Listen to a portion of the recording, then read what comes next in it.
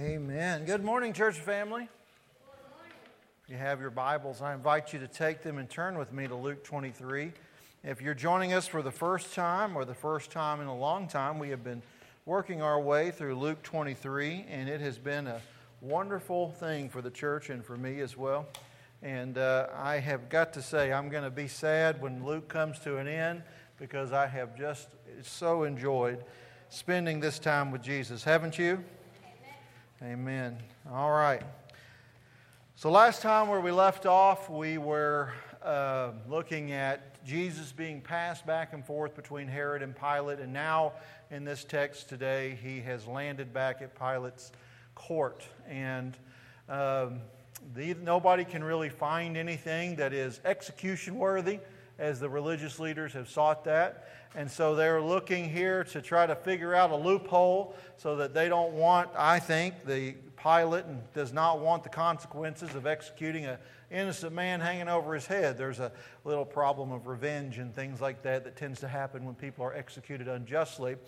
And I think the worst thing that can be said about Jesus, that is maybe truth, is he's an unpopular prophet among the religious leaders of his day. I think we can all agree that's probably very true, as they're leading the charge to have executed. They were the ones that have made the accusation Jesus is telling people not to pay taxes, that he's saying he's king, not Caesar, and that's what they're trying to use to get him executed, but the Roman officials are struggling to see what they see. So we pick up with that here in Luke 23, 18 through 25. This is the word of God. Hear it. But they all cried out together, "Away with this man, and release to us Barabbas," a man who had been thrown into prison for insurrection, started in the city, and for murder. Pilate addressed them once more, desiring to release Jesus, but they kept shouting, "Crucify, crucify him." A third time he said to them, "Why? What evil has he done? I have found in him no guilt deserving death. I will therefore punish and release him." But they were urgent, demanding with loud cries that he should be crucified, and their voices prevailed. So Pilate decided that their demand should be granted. He released the man who had been thrown into prison for insurrection and murder, for whom they asked, but he delivered Jesus over to their will. Amen. May God add blessing to the reading of His holy, inerrant, infallible Word. Say it with me if you know it. The grass withers, the flowers fade, but the Word of our God endures forever. Amen. All right.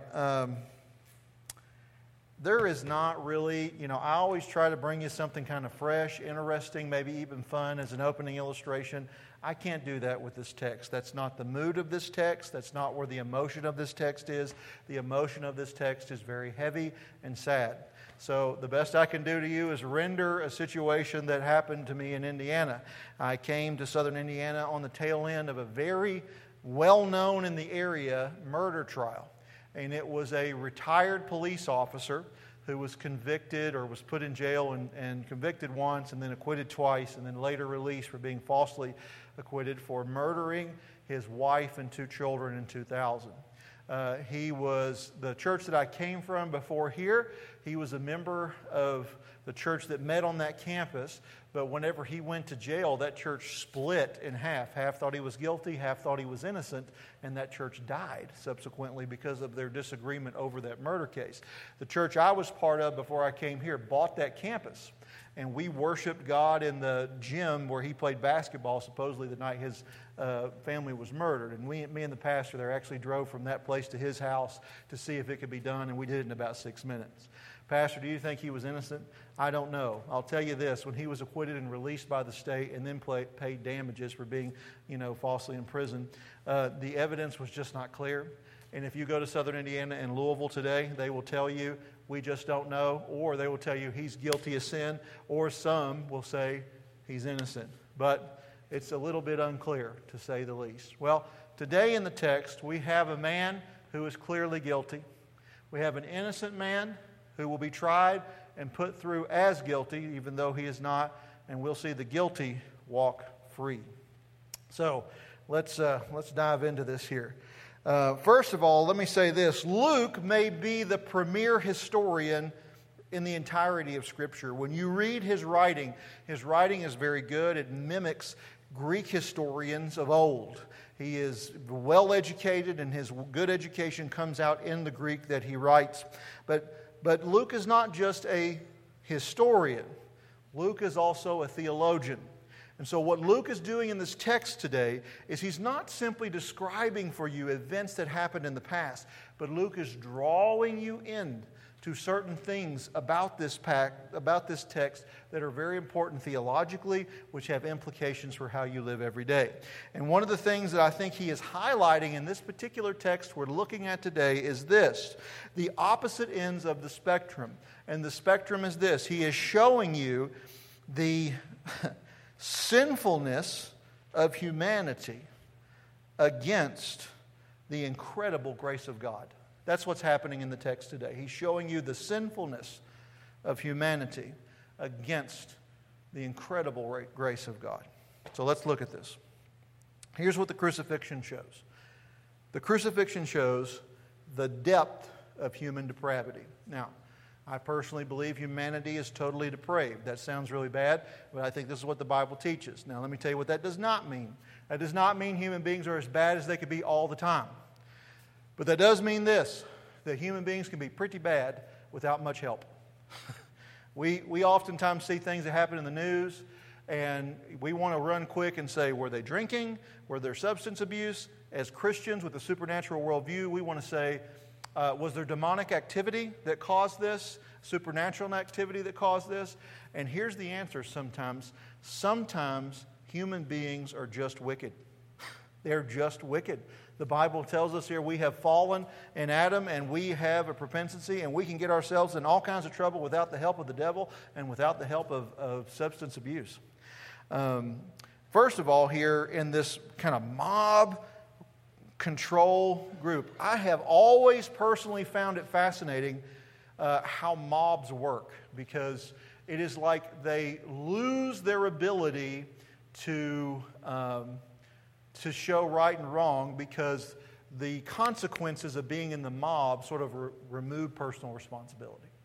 It's kind of like this. When I was in college with my Christian friends, and when I was in college and I'd be around my non-Christian friends, people who didn't believe in the Lord and rejected Christianity, man, I would really watch my P's and Q's. I would be very, protected in what I said and how I said it. But then sometimes I get around my Christian friends, particularly the ones I was closer to, and we would sort of give each other permission to sin. Do you know what I'm talking about? You know what I'm talking about. Don't act like you don't know what I'm talking about. You know exactly what I'm talking about, right? And this is what happens in a mob mentality. Other Christians or this group here, these people are claiming to follow Christ. They're kind of giving each other permission to ask for murder of an innocent man. And it's fascinating to me to watch. We've seen this all throughout history, I used to be real big into like rock and roll, and grunge music and different things like that. And I really, really wanted to go see, wish I could have gone there and been there during Woodstock 69, not for all the weird, stuff, but for the shows. I enjoy a good rock concert for Who and all those different guys, okay? I've gone to see Alice Cooper. I just enjoy a good show, right? So anyhow, a good rock show is something I liked. But they were going to recreate this thing in 1999. Does anybody remember this? They were going to do Woodstock 99, and they brought these bands in. And I wanted to go because I liked a lot of the bands that they had on the ticket. But by God's grace, I was not permitted to go. And it was an absolute debacle. They put all these young men and women in these close quarters, and they were angry. A lot of the music that was played was angry type music. They started tearing the place apart, burning it to the ground in sections. There were women that were violated, in a mob situation. And so what's funny to me, when people talk about anarchy, they want to say, this, we really want anarchy. There's no one's in control. Man, when people clump up like this in crowds and there's a mob rule, they're like fish darting here and there, and they dart here and there just to destruction. So there's a collective guilt in this crowd. There's a collective guilt. But there's not just a collective guilt, there's still an individual guilt as well. You know, the people that are leading this chant are the Pharisees and the Sadducees of the day.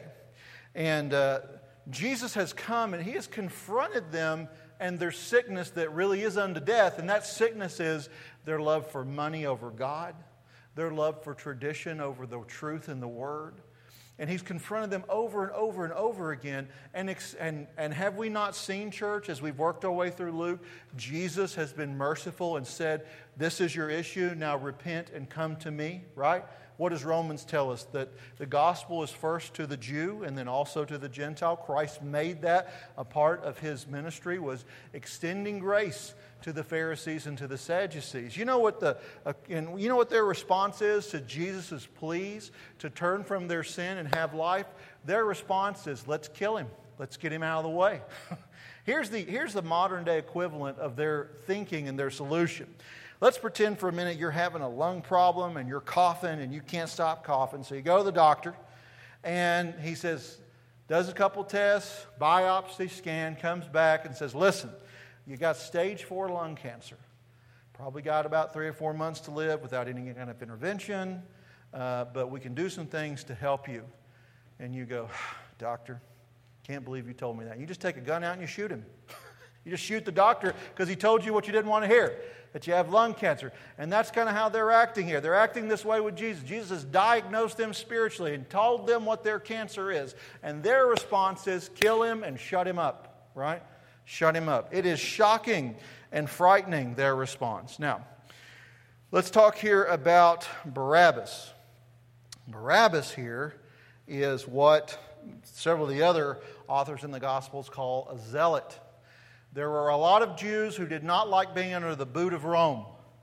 They wanted to be out from under it. They remember the glory days of the Old Testament where David reigned and they all came to Solomon from wisdom all over the world, and they wanted Israel to be a superpower again, and they wanted it to be out from under Rome, and ruling themselves.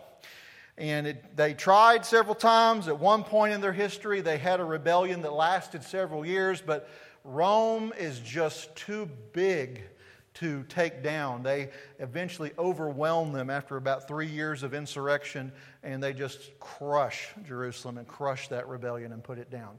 And so, because of these issues, there's a group that they would try to have little rebellion, here and there. Well, they can't overthrow Rome, but tell you what we can do. We can take one of those tax collectors that works for Rome, one of the ones we talked about, a Jewish person who's been hired by Rome to collect taxes. We can grab him and cut his hands off, and that way we'll warn those other Jews, you don't do business and collude with the Roman enemies. We can grab a Roman soldier, we could slit his throat when nobody's looking and leave his dead body out in the street for everybody to see. We can do things like that. We can go in and actually... Luke uses a word here, not Luke, one of the Jewish historians of the day used a word to describe them, and it actually translates into robber. They would go in and they would rob storefronts because then they wouldn't have any money to pay the taxes they owe to Rome. So these were the kind of things that zealots would do. Cut off hands, murder soldiers, steal from other Jews so they couldn't pay their taxes. Sounds like a great bunch of guys, doesn't it? I mean, just sounds like the kind of people you want to spend, Passover with, right? All snuggled up together. And Barabbas is one of these guys. It says here in the text, he was a murderer. It's like this is confirmed, and I'm sure the night that Jesus was on trial, Barabbas probably went to bed thinking, tomorrow I got a fixed appointment. This is my last sunset. This will be my last sunrise when I wake up. They'll probably give me a cup of water and a piece of stale bread. That'll be my last meal. And then I'm going to be crucified for the crimes that I've done. The reckoning has come. Now, one thing that I think Luke is doing here, though, by inserting Barabbas here, is we're learning some things about how God deals with sin. In the Old Testament, I got two $20 theology words I want us to learn today, and so that we can better understand what Luke's drawing a picture of here. First $20 word is this, propitiation. Propitiation means this, to satisfy God's wrath. To satisfy God's wrath. So in the Old Testament, if you needed to do propitiation, what would you do? You would take a lamb without blemish and you would drain him, kill him, and that blood that was spilled would be a propitiation that would put the wrath of God off for another year until you can get back and do it next year. But there's another aspect of dealing with your sin that the Bible talks about in Leviticus 17, something called a scapegoat. You all read this before? You read about a scapegoat, placing the sins of the people on the scapegoat and hitting him on the hindquarters, and he runs out into the wild, probably to be shredded into pieces, but he's gone, and supposedly he goes out. So we got propitiation, which deals with the wrath. Expiation is how God removes your sin. Expiation. So in this picture here, we're going to see at the cross, you're going to see the propitiation as Jesus' blood is spilt for you and I, and that appeases the wrath of God. And we're not just going to see that God's wrath is appeased and now off of us in this mob rule, both collectively and individually. But in addition to that, Luke is pointing out to us there is an expiation here, right? Barabbas here is allowed to go, sort of like a scapegoat. He's allowed to cut free, sort of a flesh and blood image of that. A murderer goes free while a righteous man hangs did no wrong. All right. You want to talk about here about Barabbas' release. Here Pilate again trying to do a loophole. As we saw in the text, I'll just beat him and turn him over. How about this? You got a tradition. We release one insurrectionist, one zealot to you. So we'll do this. How about we just turn Jesus loose instead, right? They don't go for it. Talk about here an amazing thing that Jesus is doing here. Can you imagine Barabbas' reaction when he comes up thinking he's going to be executed that morning? And they're talking about his release? Could you imagine that? You think your point that's fixed for you to die has now been advanced forward? Now notice something in the text that's not there.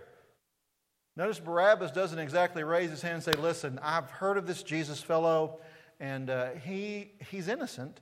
I really did kill those people. I'm actually a murderer, and I legit should go to the cross, but, I think you should let Jesus go and let me go to the cross, right? Barabbas doesn't volunteer for that, right? He takes the exit here. He's glad to take the exit and not bear the responsibility of his sin. What's happening here, Pastor? Well, I think the height of judgment's happening here.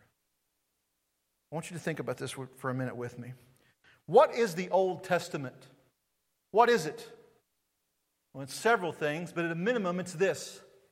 The Old Testament is an account of two things. One, the righteous law of God, which reveals His character. And then two, judgment against those who don't keep that law. It is at least those two things, right? Let me give you some examples. In the Old Testament, in Genesis, when the Bible tells us that the thoughts of men and women were nothing but evil, what did God do? He told Noah to build a boat, and He sent what?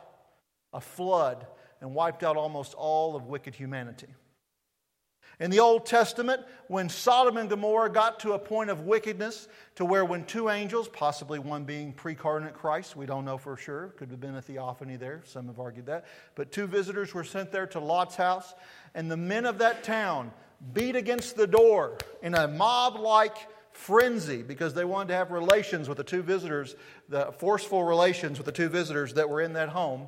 What was God's judgment? Yeah, He poured out wrath on Sodom and Gomorrah, and He annihilated that city, and anybody who looked back would be turned to a pillar of salt. Or what about Jericho and the Canaanites as they had children, and they took those precious innocent children and they laid them in the hot arms and fire and sacrificed them to false gods? What was God's judgment on the Canaanites of old? Was it not Joshua and his armies of Israel to take them out and to conquer the land for the Lord? Or what about when the 10 northern tribes had their moment, "To your tent, O Israel," and they began to adopt, as they set up new worship places, the practices and worship of the Baals around them and the Dagons around them and all the false gods of their neighbors? What did God do? He did the same thing to them that He did to Judah when they turned from the Lord and did not worship Him. He sent Nebuchadnezzar and his armies in to flatten them and take them captive and carry them away to Babylon. God's judgment after judgment here for violation of His law that humanity is not able to keep. And here we are. In one of the darkest days of humanity, when the most religious elite, the Pharisees and the Sadducees, the men who have devoted themselves to the memorizing of Scripture and to the practice of the law, have colluded with the kings of the earth as the King of glory stands before them, and all they want to do with Him is execute Him. What is God's response? His response to the shock of the reader is nothing. It's nothing. Because it is Christ who is going to face the judgment of God now. You see, of all those judgments in the Old Testament that came and went, and all the ones that we would still be under, none were as bad as what is going to happen here when God places the penalty of sin on Christ. None of them are as bad. Not the flooding of the world, not the annihilation of a city, not the destruction of nations. None of them are as bad as what will be poured out on Christ on the cross. What is this? This, beloved, this is the moment that God allows the armies of hell to do their absolute worst to His Holy One. Not one of those who plot and scheme and cry for His blood. All of them are going to go on and live life. Now, the beautiful thing about Luke, Acts is sort of part 2 of Luke. We're going to see in a few weeks from this moment a group of 3,000 Peter will preach to in Jerusalem, and they will come to know Christ.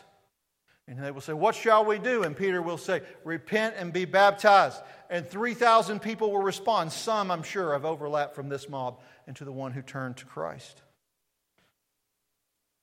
God here is demonstrating to what length He will go to save His people. This is a beautiful picture of the length of the love of God. What about those who refuse His invitation, Pastor? Remember the parable of the master of the banquet? The one who made all these invitations to the important people of his day, because if you wanted to be anybody, you had to invite the who's who of your time into your home, feed them, you scratch their back, they scratch your back, and he invites them all, and none of them come. I have a field I have to tend to. I was just married. I can't come. And what does he do? At first, the master of the banquet is angry. And then what does he tell the attendants? He says, "Go out, bring in the cripple, bring in the bring in the blind, bring in all of those, and fill this banquet hall." Right? When they did that, he said, "Now go out into the streets and call out to those who will come." It's a beautiful picture here, isn't it? Those Jews who are in control, those who had the promises of God, those who had the law of God, the true stewards, those who are in control of the vineyard. Right?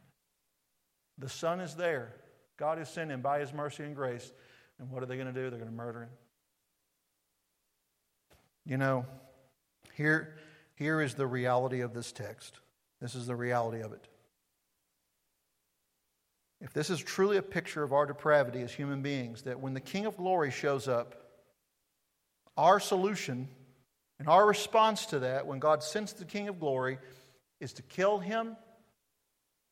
Because don't think you wouldn't have been in that crowd hollering with them either, right? Crucify Him, crucify Him. It's a double imperative.